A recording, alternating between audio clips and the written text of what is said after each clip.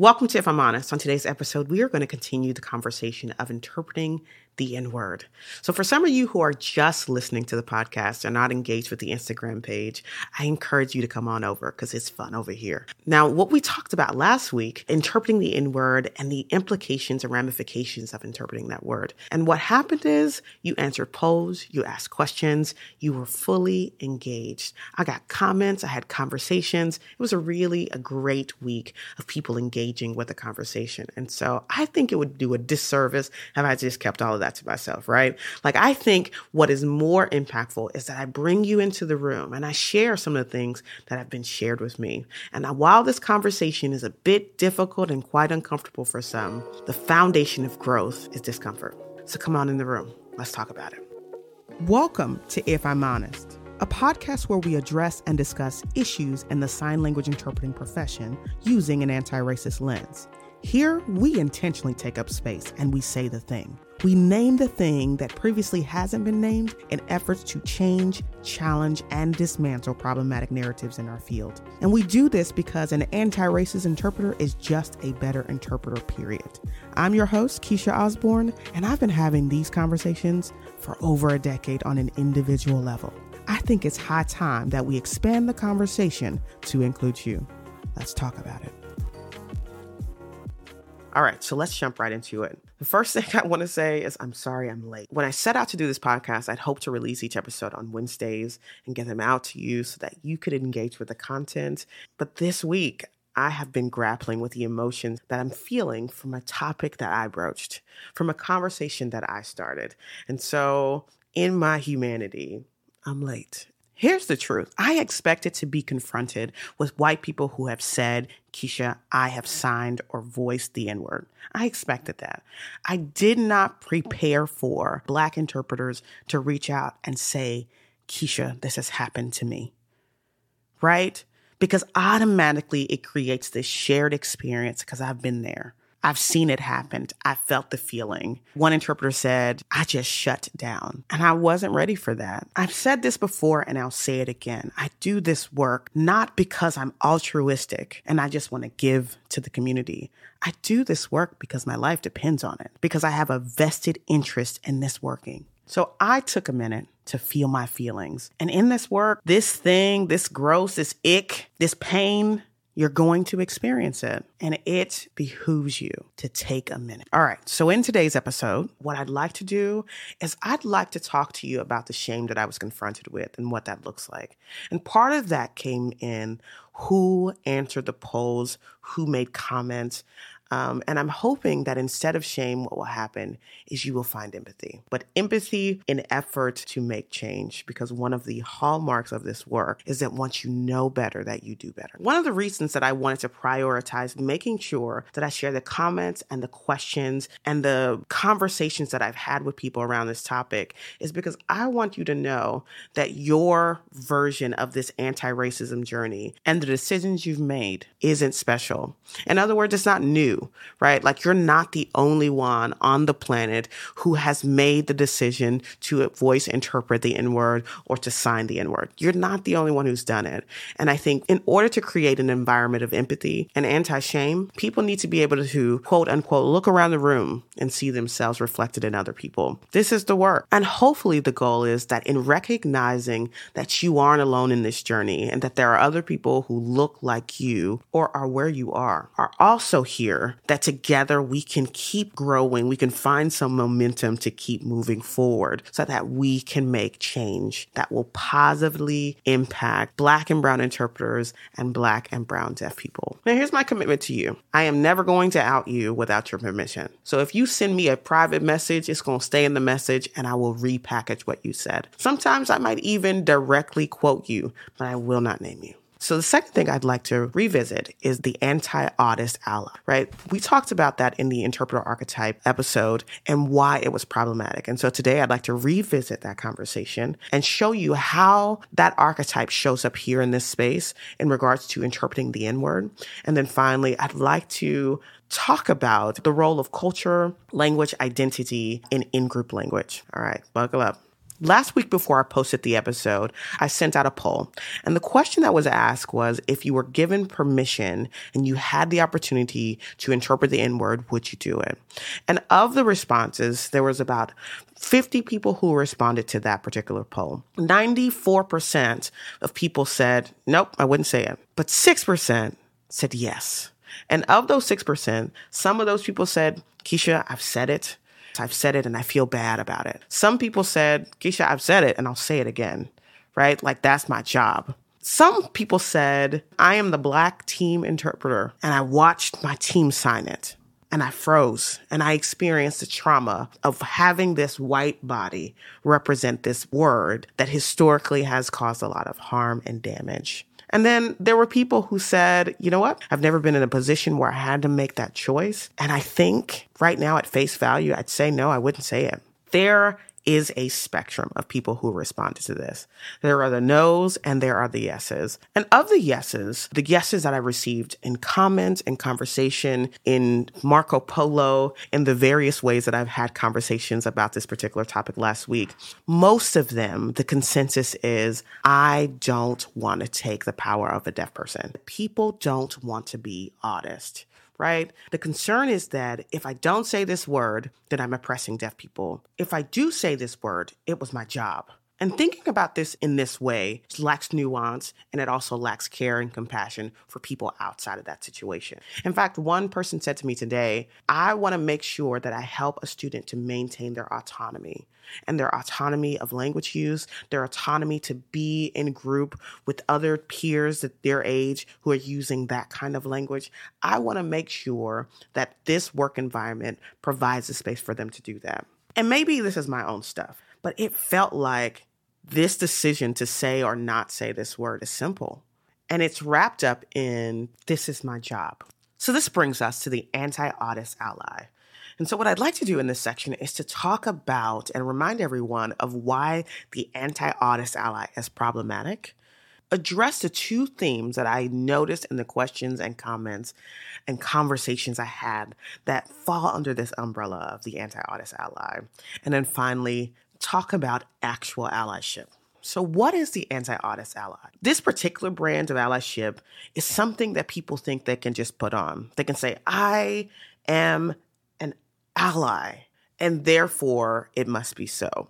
Instead, allyship really means that it is the work that we do and the fruit of our labor, right? Like it's not an identity that we can just adopt or something that we can put on or a badge of honor that we can wear.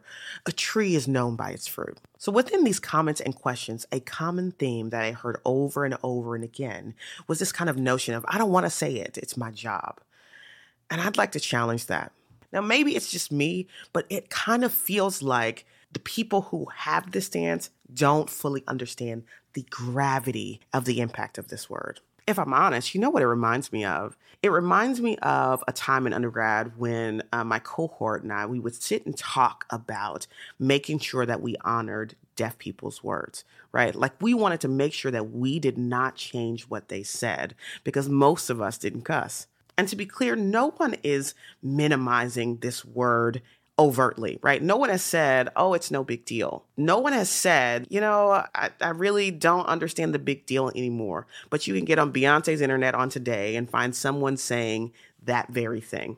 This hasn't happened here in this space. It just feels like that's what people are saying. And maybe it's just me. Maybe I'm hearing things, but let me address it anyway, just for peace of mind. And to minimize and miscategorize this word with cuss words, it's as if the historical implications don't exist because they don't apply in this space. And for this reason, I think it's probably important to provide some larger context to the N-word. So here in America, this word has been used over long periods of time to oppress and as a slur, to insult, to offend, to debase Black people. It has historical and generational implications, and there is trauma that is built into the experiences of this word, but also it carries generational trauma. So if I provide you some context for Keisha's life, my grandmother was born in 1943. She turns 80 years old in November. This means she grew up in a time where the country was actively trying to make a cultural shift, and desegregation was an act of violence against white comfort and met with violence of the N-word, and sometimes actual physical violence. To provide further context, my grandmother was 11 years old when the passing of Brown versus the Board of Education in 1954. She was 17 when Ruby Bridges became the first African American to desegregate a school in Louisiana in 1960. She was 21 when the Civil Rights Act of 1964 was passed. In other words, the climate between race relations here in America of Black people and white people and people of color was very different. And the culture and the impact of the N-word had a very different relationship back then than it does today, right? Her trauma, while she didn't directly pass it down to my mother because she never talked about the traumas of being raised in Kentucky during this time period, was still passed down in how she responded to hearing the N-word in public by white people. My grandmother was raised in an era where overt racism was the norm. And my mom, the next generation, was raised in a time where it was still pretty rampant, but less so. So you can imagine the accumulation of trauma that was passed down to me through generations, so that when I got to the playground at 6 years old in the very first grade, and I was called a nigger on the playground, that the impact of that sticks with me today. Having never had the conversation at home, not having been warned about it, not having heard about it, it sticks. It sticks. This is the history of the word. And interpreters are saying, it's my job. And in so doing, they said their stance is, if they said it, I'm going to sign it. This reminds me of the story a Black interpreter reached out and shared with me this week. She said, in 2014, I graduated from my ITP. And at that time, I was a staff interpreter at that school, but I was placed in a local public school, in a high school. She describes working in a school setting where she was the only African-American adult in the building, and that the student body was comprised of only a handful of students of color. One day at this predominantly white school that she was working at, she and her white team was interpreting an English class, which was comprised of a white teacher, one Black student, and the rest of the students were white. This day, they were reading To Kill a Mockingbird. And in this environment, the teacher allowed the students to popcorn read during class sometimes. She describes how students would stand up, the N-word would come up, and most of the students would just skip over the word. And it bothered the teacher so much that she stood up one day in class and said, it's just English. You can say the word in this space. This is something that happened in my high school as well, but I digress. Some of the students challenged the teacher on this move, right? They said, I'm not comfortable. I don't care if it's literature or not, or we still should not use or say this word. But when the word did come up a few times, the white interpreter signed it. And when I asked the Black interpreter how she felt about it, she described herself as being numb and having to zone out. I think the teacher's reduction of the word to literature is something that happens all across the country, and I think is happening in this space with this word. And if they say it, I must sign it. If they sign it, I must say it. Another Black interpreter reached out and shared her story about how she had to defend the non-use of this word in her ITP. She describes being in a space surrounded by white peers in a program filled with predominantly white professors where she is having to challenge an interpreter who says, I have been interpreting for decades and it's okay for you to use the N-word. This interpreter's identity and lived experience came second to this professor's professional experience. That math ain't mathin'. This is the kind of thing that is being taught in ITPs, and Black students have no recourse. Both stories are traumatic, and it seems like the stance to interpret this word for the sake of not oppressing deaf people doesn't take that into consideration. It doesn't take into consideration the labor Black people have to do in order to negotiate the impact of this word, and we never come out unscathed. While I did have conversations and get comments and questions from people who I felt like were not accurately weighing the gravity and the impact of this word, I also got people who said, I don't really want to say it, right? Like, I don't want to say it. In fact, one interpreter said, I admit this is one of my biggest struggles as a VRS interpreter. I feel like when I say it, I shouldn't. And then if I don't say it, I'm not following what the consumers are saying. But as a white person, my soul tells me I shouldn't say it. One interpreter said, I've never had to interpret it before, but I've been told by Black deaf to sign N-word. It still makes me feel really uncomfortable hearing that word. Another interpreter said, as an interpreter, I also recognize the power and privilege I have to alter language use. It's not a situation I hope to find myself in as a non-Black interpreter. I need to be prepared with a strategy if or when I do. And what I find in common about this stance, the stance of these interpreters, is I don't want to do it, I have to do it. And the problem with this stance is this brand of allyship lacks intersectionality. In other words, your anti-autism is racist. I was talking to a good friend about this today,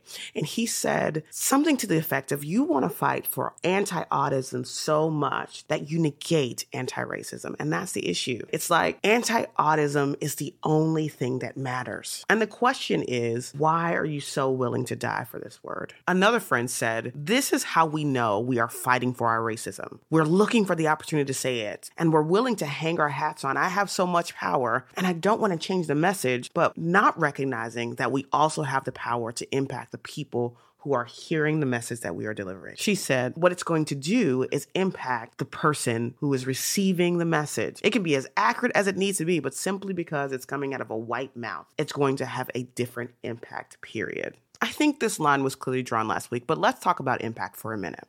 One of the comments I made last week and still stand on today is that Black deaf people may not fully understand the impact of a white interpreter using the word. Their intent is to create community, to build camaraderie, to create connection in communicating with another Black person. They may not be fully aware that trying to accomplish this using this word that has these historical implications is not going to be effective. But you should be aware that it may not be effective. And you should be aware that you're potentially creating more labor for the Black people that are in the conversation and they're trying to negotiate the harm. Actually, this makes me think of culture and cultural mediation. One of the reasons that the bye-bye model of interpreting failed is because it implies that there are two cultures, hearing and deaf. The subtext of this implication is it's white hearing culture and white deaf culture. It doesn't give any credence or respect to the reality that each culture, hearing culture has a drop-down menu, as well as deaf culture has a drop-down menu, right? So what we find is the anti-autism allyship that we were taught and exposed to is white-centric in that it lacks diversity and intersectionality. And our job is to mediate all of that, to have the appropriate and intended impact. I was talking to an interpreter earlier this week who shared a story about a time that she interpreted at a hospital with a CDI. The story goes that she's in this hospital with a CDI and the doctor comes in to give the patient news that they have terminal cancer. And when the CDI interprets it to the patient, she finger spells cancer. After the job is finished, the hearing interpreter asked the CDI, why did you finger spell cancer? There's a sign for it. And the CDI says, she was already getting this horrible news. I did not want the sign to also give a visual and worsening impact because the sign iconically illustrates what cancer does to the body. The CDI said, I didn't want the news to be exacerbated by my sign choice. We navigate having the appropriate impact all the time. We do this in our work. We can do this with this.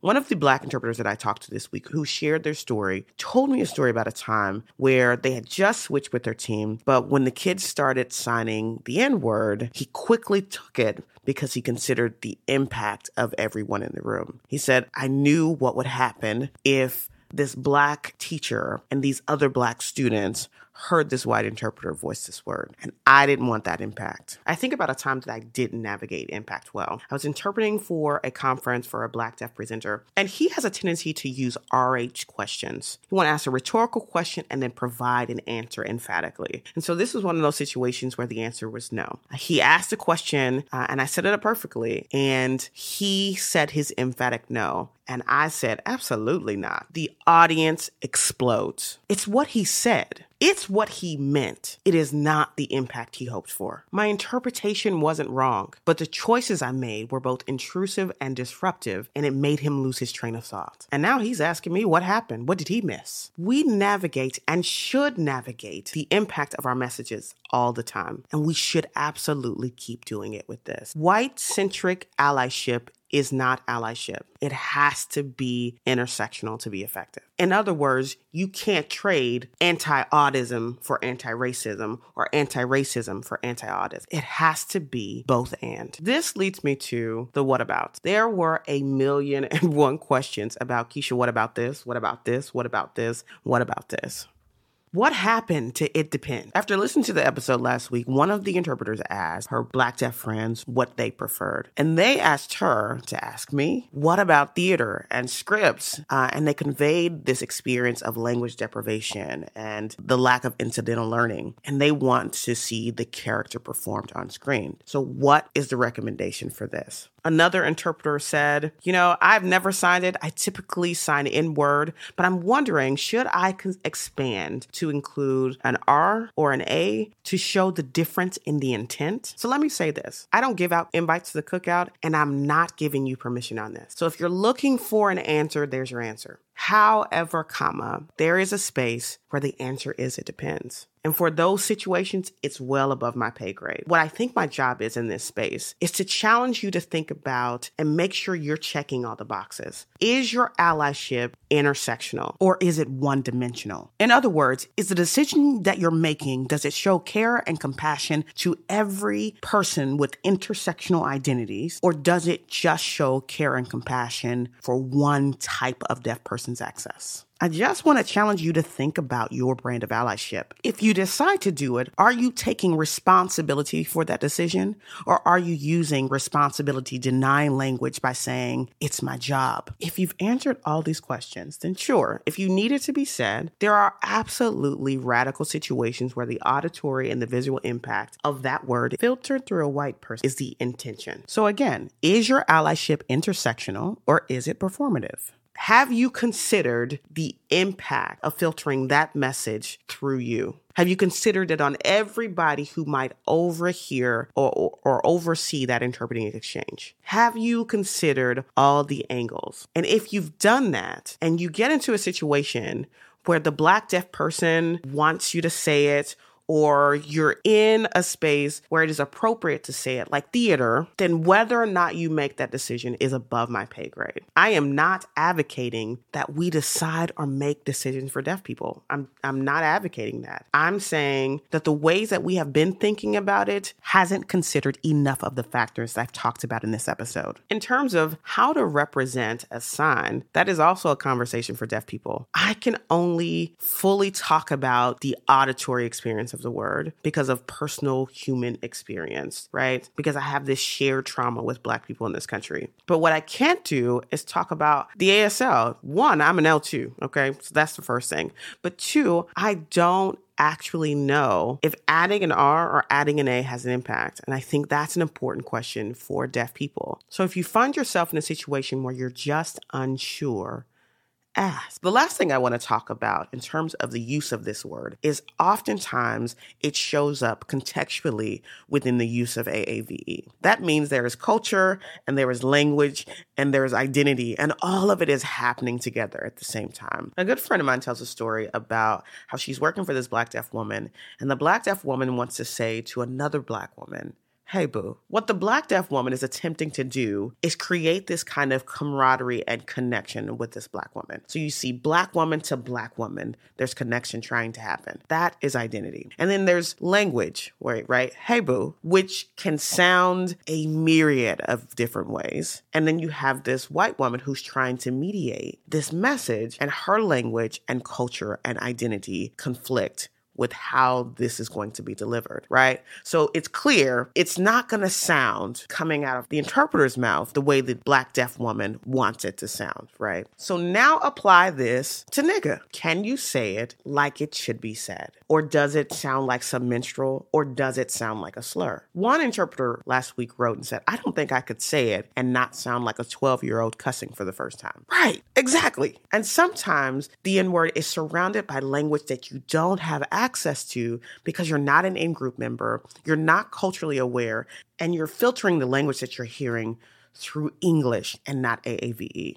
And if I'm honest, there are real significant ways that Keisha cannot effectively capture the spirit of the message because I don't speak that version of AAVE. If I go to Baltimore or Philly and they talking about this is a good luck, John, I'm not capturing that. Like, I am going to Keisha wash that. Like, what do you think you're going to do? And so this is like just a language in general. Can we effectively capture the spirit of the message that is surrounding this word? And if we can, why are we holding on so tight to a word that has caused so much damage. Speaking of damage, last week I was challenged about my use of the F word, right? And the person who asked me, I think, had really great intentions and was very pure-hearted, but she said, why did you use this word and so frequently, right? Like, you are not an in-group member. This word is reserved for gay men. And I think it's important to address, so I am. So one of the reasons that I felt okay using it is because, unlike the N-word, it seems like it can be extracted from context. I also felt comfortable using it because I felt like that's how Ta-Nehisi Coates was using it. The second reason is because the example that Ta-Nehisi Coates gave, which was Dan Savage wanting to call a TV show by that name. And to me, that speaks to the progress of the reclamation movement for this particular word. I think people have reclaimed it enough that they've taken the sting out. Could it still be used as a slur? I'm sure, right? But largely, they've taken the sting out of it, where they have disempowered this word. And so that's why I used it. It could still be wrong, right? Like, I am still not a gay man. That is absolutely a fact. And if I have offended anyone, I'm sorry. All right, the question I want to leave you with is, what do you do if a Black deaf person asks you to say the word? One interpreter reached out to me and told a story about a time that they were in VRS, and a Black deaf person comes on the screen who is calling a Black hearing person and asks the non-Black person of color to say the word. In this situation, that interpreter said, I saw hesitance, and he didn't expect me to say it, so I said it. But my question is, what would you do? Do you tell him that this ain't gonna hit like you want it to hit? Or in other words, this is not going to land in the way that you hope? What do you do? Thanks so much for listening. I'll see you next time. This has been If I'm Honest. I'm your host, Keisha Osborne, and this is a place where we have hard conversations. Until next time.